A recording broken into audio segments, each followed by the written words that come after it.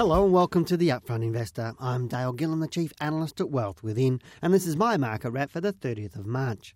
It's that time of year where the festive season has become a distant memory and life has settled back into the normal routine.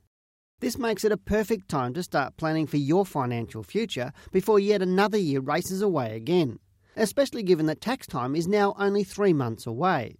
All too often I meet people that take a shoebox full of receipts to the accountant at the last minute to do their tax, only to find out that they could have helped themselves and saved money if they had looked at things a little earlier. Depending on whether you're an employee or a self-employed person, there are various options available to Australians to legally minimise their tax. For example, if you use a margin loan to fund your share portfolio, you can prepay next year's interest before the 30th of June.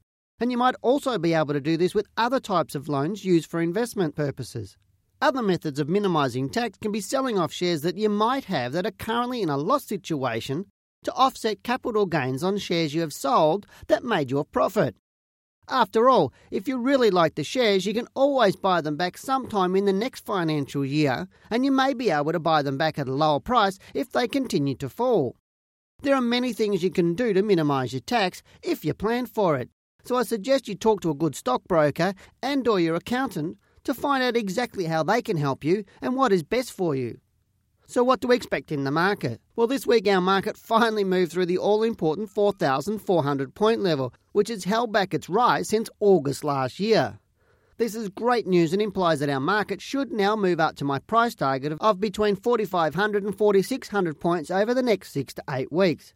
However, before you get too excited, we need to be aware that when a market displays resistance at a level over a sustained period of time and then finally breaks through it, sometimes we get a secondary reaction.